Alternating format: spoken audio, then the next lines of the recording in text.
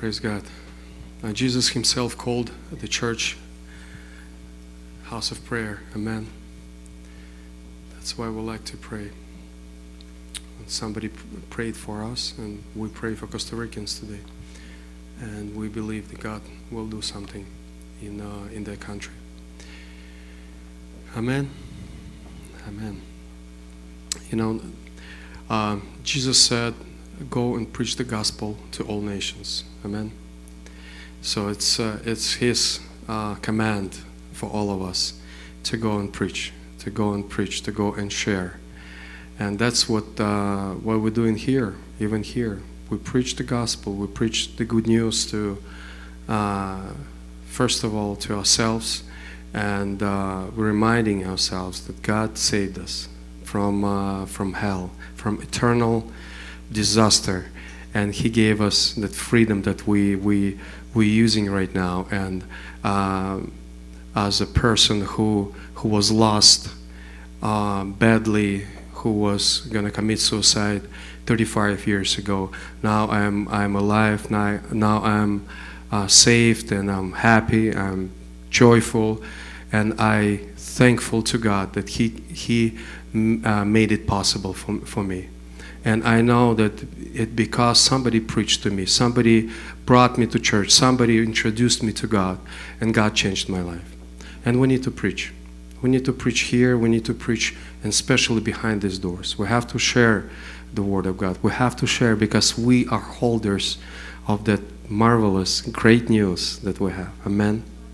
And that's why we encourage everyone. You know, the church is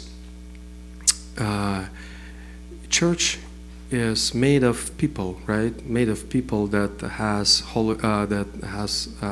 Holy Spirit in them. And when Holy Spirit is in connection with you, He produces something in you. When you go to your prayer closet, and you spending that time, Holy Spirit produces something in you.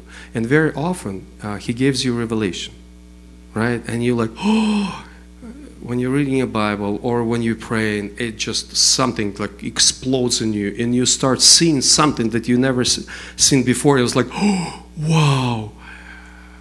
And you're revealing it to me. And you know what the Bible says, when we gather together, then we all have something. That's what the Bible says, right?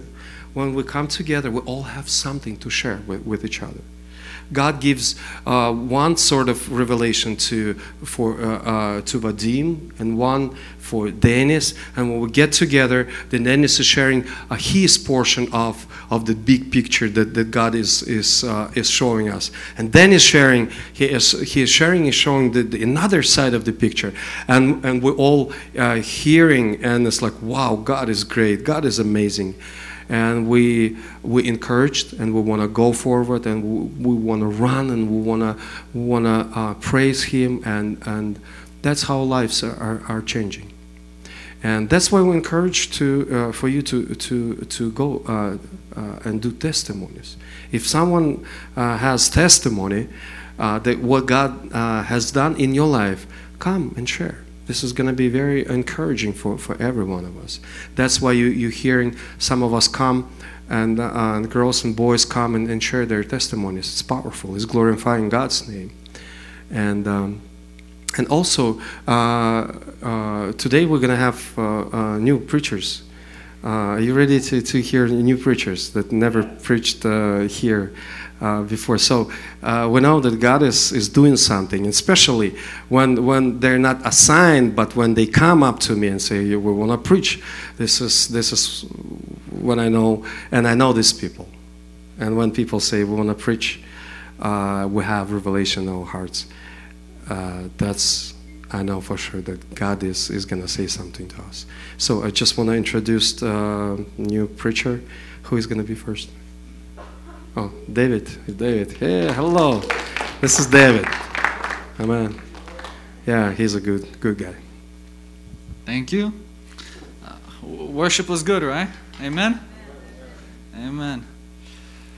Many of you guys know me. I'm usually late, but today I'm not. So, Today, I think I'm going to name the sermon How and Why We Need the Holy Spirit. I'm going to talk a little bit in my class right now because part of the sermon is coming from there. I've seen examples. It's a class about, it's a cultural understanding class, and they teach, different cultures of people and their races and, how they act and what has happened throughout history. And I mean, halfway through the course now, I know for sure that the professor is anti-Christian, and she knows I'm Christian, so she's kind of not directly confronting me, but trying to do it sideways. And it's actually kind of fun, but I mean, even though, a lot of controversy in the class, I take good examples. I like to see how they think and how they like to twist stuff and, and say them. And one of the examples I'm going to take, it's a slide that was shown in class. So this is the first slide. These are social movements back in the 1920s, the 1930s, the 1940s. And I have the next one now. Now, these are the movements recently. I was going to ask you guys, could you tell me, do you guys see the difference? Just labels, names of organizations. Could you guys tell me? What do you guys see? What is the difference between that one and these ones? More pictures of people from the 1920s and 1930s? Yeah, I didn't understand that too, but once we were reading about the different movements and how they work, I realized something. People become smarter throughout time. They start hiding their heads, hiding their leaders. Because, once the leaders are gone, there's no body. It just scatters. For example, the Martin Luther King movement, I think it was about 2-3 days and thousands of people that were running and crazy and violent. After his assassination, they just scattered and the movement was quiet and everything was ended. And, looking at Christianity, we see, Jesus, 3 years of ministry. He got killed on the cross. Yes, he resurrected, but after 40 days, he went back up to heaven. It seems like the head and the body were separated, but they were not. For some reason, Jesus Christ and us as a church, we're still connected because our leader left, but look at Christianity now. It still stands, it's still strong. It actually grew and, it confronted the world and, it was built up. And then I decided to look at 2 other religions because there are other religions that have leaders in them, and for some reason the religion exists today too. For example, Mormonism and Islamic faith. I mean, it's actually, I already know about these religions, but I decided to go deeper in them, and it's quite shocking actually how similar they are. For example, the Islamic religion started off with a man named Muhammad. A man in power, a man of authority. He comes up to his servants one day and says, I had a vision and I have this new religion. Then, tells his servants, they should believe in it and, forces them, and then, tries to, expand his religion, but realizes it's not easy to expand the religion. So he grabs his army, goes to tax other kingdoms, and then forces people to believe in it. And, in this way, the religion gets passed down, through this, either through force or through this pride, and, as we can see today, terrorists and everything. And then we look at the, the Mormon religion, also a man in authority by the name of Judah Smith. He also has servants, one day, Joseph Smith. Judah Smith, yeah. Judah, we know. Yeah. He also has servants, and he tells his servants, I had a vision one day. Makes his servants believe in it. This new religion, changes, the normal faith. But then he realizes, I can't expand my religion. It's not working for some reason. So he grabs his people, because the other government authorities around him were against the religion. The religion wouldn't grow. So he grabs his people, goes and settles in a different land. And over time, they have more kids. The community grows, and this religion doesn't just gets passed down through this community. It's just more kids. More Mormons.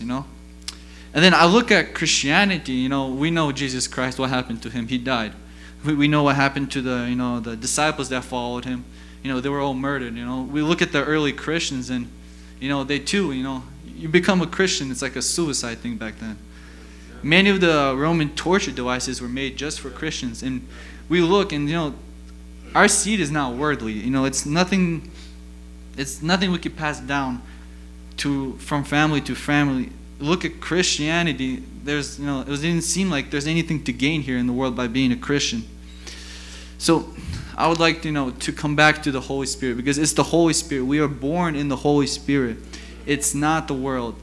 I mean, I know a lot of people that leave God, and I know a lot of people that convert to Christianity. I know that Christianity does not get passed down from from one family line to the next. I've seen people who are Christians and then their kids are not, and I've seen people who are not Christian and then their kids are Christian. And this seed is in the spirit. It's nothing physical. And I would like to actually bring a little story about my family line. A couple little stories. The first, I would like to start off with my grandfather's father, because the reason I want to start off with him is because that was when Christianity came into my family line.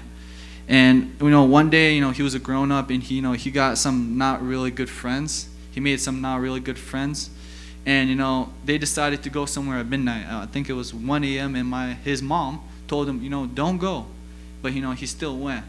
And he had this voice in him, and these guys, his friends, not really good group of people, like I think it was 18, 17 of them, they're pulling them to some place, and he has this voice inside of him. He says, don't go. Your mother said don't go, and he doesn't understand it.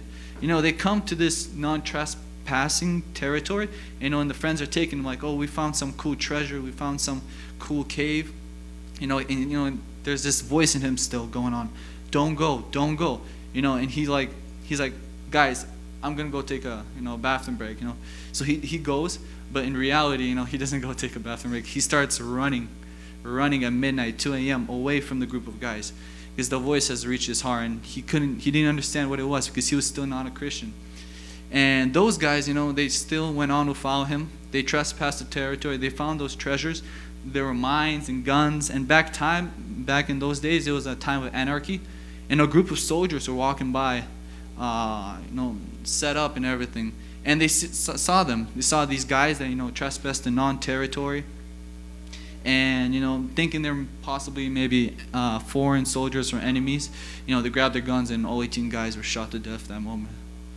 He didn't understand how was it that this voice spoke to him, and how he survived the situation. But a couple years later, after a couple more situations, he got married, and they were having it at a church. And that same day they were having it, he found out about the truth about the Holy Spirit, and found out that the voice that was speaking to him was the Holy Spirit. That day he was baptized as well. The same day he became a Christian, and several years later he became a pastor. And I think he was a pastor for 50 years, and he saved a lot of people. And then his kid, his son, which is actually my grandfather now, also accepted the Holy Spirit, fell in love with the Bible, but he also became a co-owner of a engineering company. And he had his life good. He had so much people under him, but one day his bosses came. It was after communism, but they were still for communism, and they were like, either you go on with your faith, or you quit. He was thinking maybe I could still be a Christian, stay in this this company, be this boss, co-owner.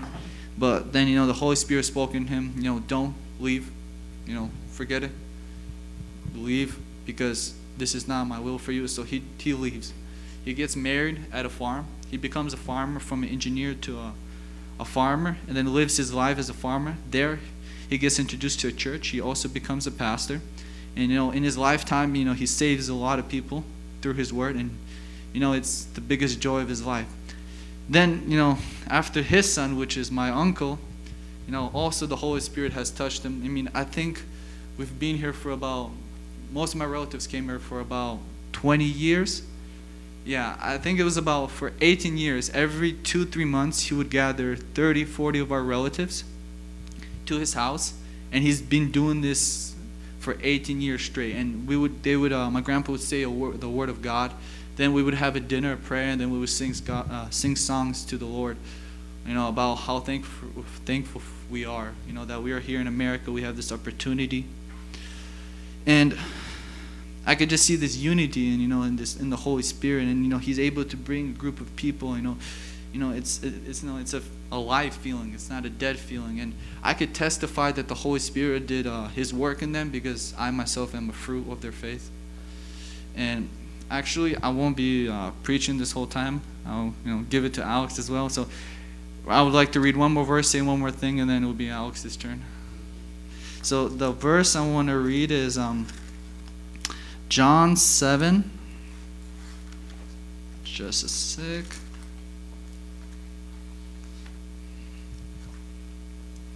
Verse 37. John 7, verse 37. Till I think it's about 38. So in the last day, the great day of the feast, Jesus stood and cried, saying, If any man thirst, let him come unto me and drink. He that believeth on me, as the scripture has said, out of his belly shall flow rivers of living water. Here, as we can see, the water is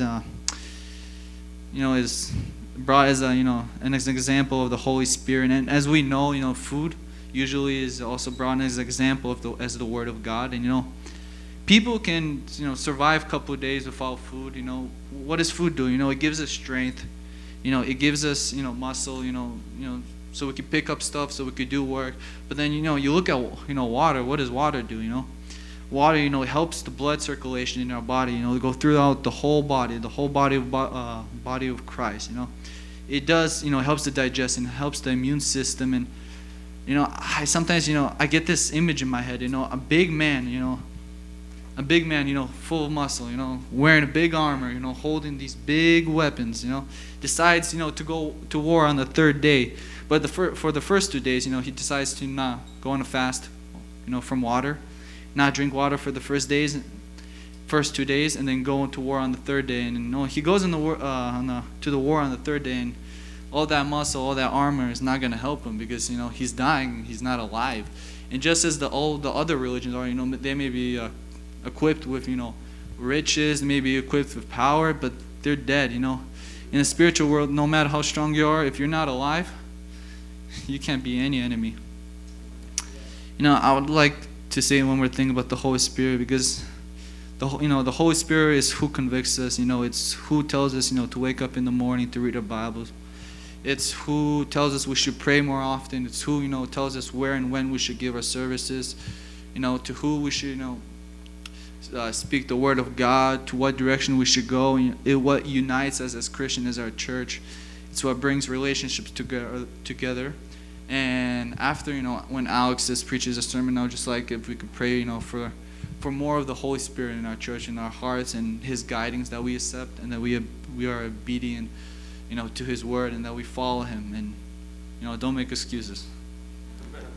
Alex, where are you? Oh, there you are.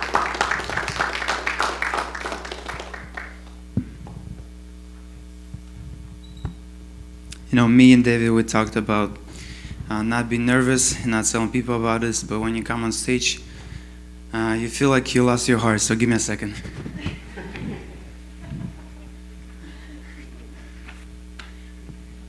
That's it. It was an amazing testimony. Thank you, David. Thank you for sharing about your grandfather, uncle, all your relatives. It's amazing to see how Holy Spirit works in us. I would like to preach today about Holy Spirit and the church, how Holy Spirit builds the church, and how we can help Him with that. It's written in Ephesians chapter 4. If you can open up your Bibles.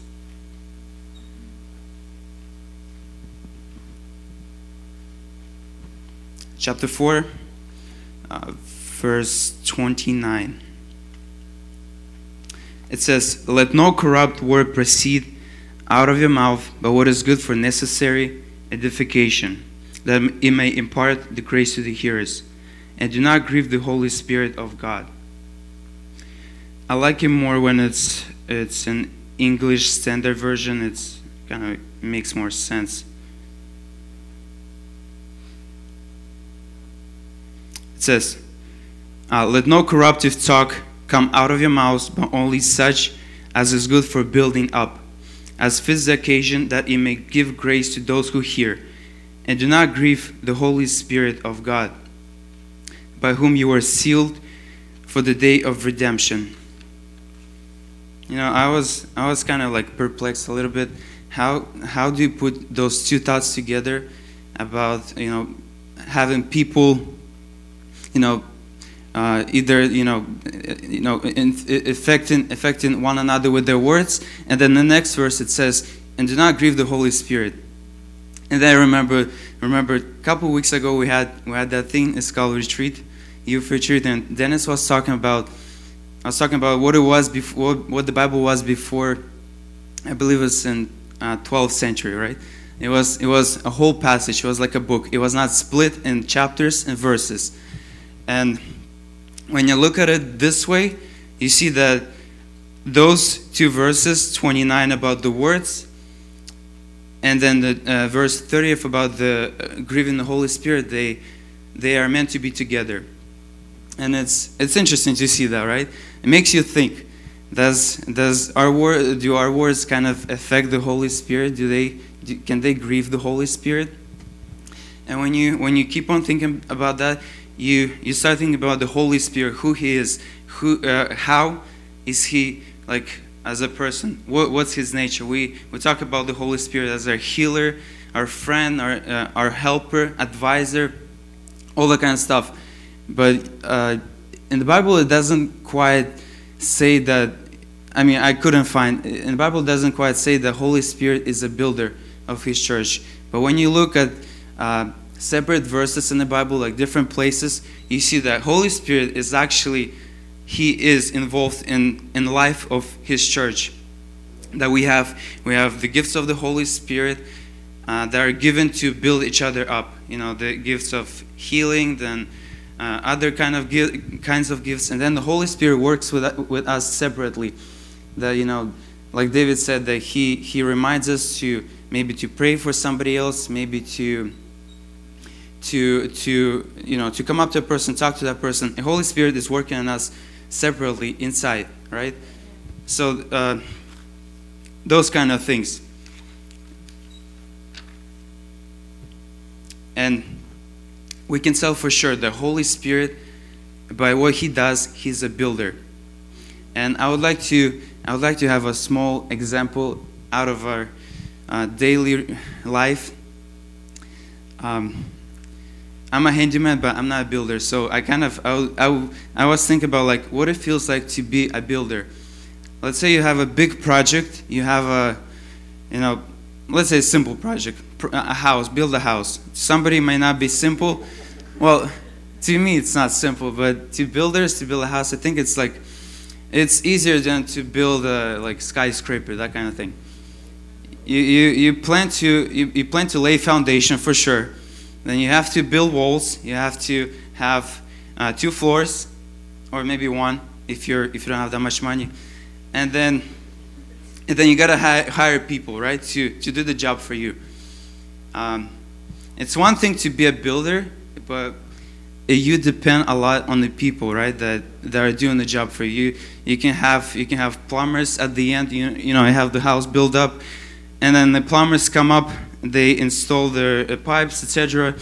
And then one guy, he wasn't sober enough, and then he just drilled a hole in the pipe. And then you have drywall over it, and then walls are painted. It's all finished. You have furniture in the house, and then you have new people coming in, and then we had a couple of jobs like that. You just have random screw in the pipe, and you have like old drywall just going rotten. And then, you have residents coming over, and then in a few weeks you see the problem. And my point is that even that the Holy Spirit is builder of His church, we are like those people that come in, and we are getting hired by Holy Spirit. Maybe it's, I'm not supposed to say that, okay, but we are a part of His team, right? And we can mess up too. So in that, I would like to go back to the verse that we just read, 29. Let's just go over it again and think about it. It says, "Let no corruptive talk come out of your mouths, but only such as is good for building up." I mentioned that we have the power in our words to break something apart or to build something up. And as we were talking about church, we have the same power towards each other. We can build somebody up, and we can break that person down by just speaking words. That the words, they have power. When God spoke the word, things started to happen. Maybe great things can happen in people's lives when we speak our words. And I would like to look at that word. It says, "Let no corruptive talk." What are your ideas? What can be corruptive when we speak, when we talk to each other? Can you give me a couple hints? Anybody who's not scared like me? Gossip. That's a good one. Who has one more? Anger. Okay. Certain jokes. Well, yeah. I used to have those certain jokes that I'm not good at joking. Okay. Yeah, you have. We know. Just be quiet, Josh. Okay. The first one, Dennis was actually right. I'll give you A+. It's gossiping. We can have anger issues in front of people. We can yell at each other, but I would say more dangerous is something behind our backs. When somebody's talking trash talking, if you can say that right. When somebody is just saying something bad about you in particular. I don't know. When I was preparing for the sermon, I was never really thinking about this word because it never happened to me, because I was I wasn't hanging out with people, so I don't think they had a reason to gossip about me. And you see that gossip is it's like poison in church. The atmosphere changes, and you don't know what's going on. You don't know what's happening to people. Why do they treat you differently? So gossip is one of the things that can separate us. You can gossip towards all the people, right?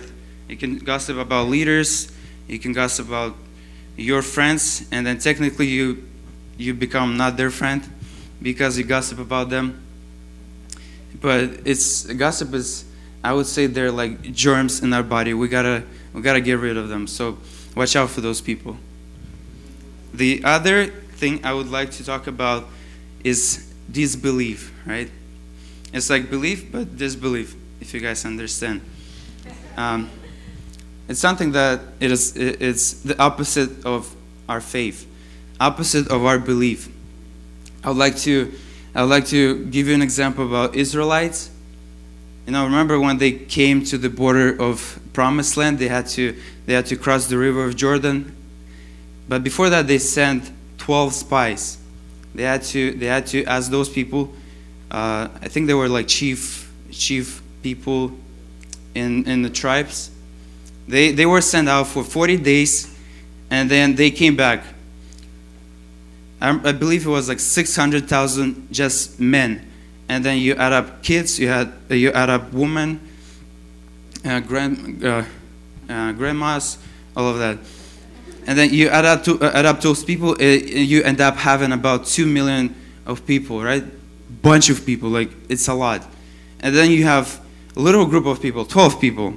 Like if you guys are good at math, you can calculate. I don't know how much it is, but there was like a little bit of people, and those people, they came up, spies. They came up and they're saying, two of them, I believe it was Caleb and Joshua. Joshua, you were there? Okay, good job. So they were positive. They're like, we can go fight for the land. We can capture those people because God has promised us. And then the other group, they're saying that we see giants. We see like huge people. There's no way we can cross that land. There's no way. either that God spoke to them, they still had disbelief. And can you imagine 10 people, they affected the whole crowd? It kind of like frightens me a little bit. Like, you can be the only person, but you can destroy, you can lead the church away from God by your disbelief. And usually disbelief is something that we don't keep inside. Well, somebody do, but mostly people, they speak it out. They see, like, they come home from, let's say, youth service, church, and they say, like, everything is the same, nothing is changing. Open up your eyes. Don't you see that God is working in people's lives? And even that God is working in people's life, it doesn't mean that things are going to happen in your life, right? If you don't have faith, if you don't speak your faith out, if you proclaim, every time when we speak, it's a proclamation. It's a path for our lives. If you speak that God is not doing anything in my life, then it's like having somebody trying to help you out, help you out with something, and then maybe that person gave you some money, maybe gave you some help with moving, etc. Like a lot of stuff. He can help you, but you still have this disbelief. Like, you're not sure, is he helping you or not? If I was that person, I would just leave you. I'm serious. And I believe that's something that is meant by that verse, do not grieve the Holy Spirit. I was thinking about, like, what does grief mean? Is it like when you're sad or when you just cry a little bit? But in Safari, in Google, it says,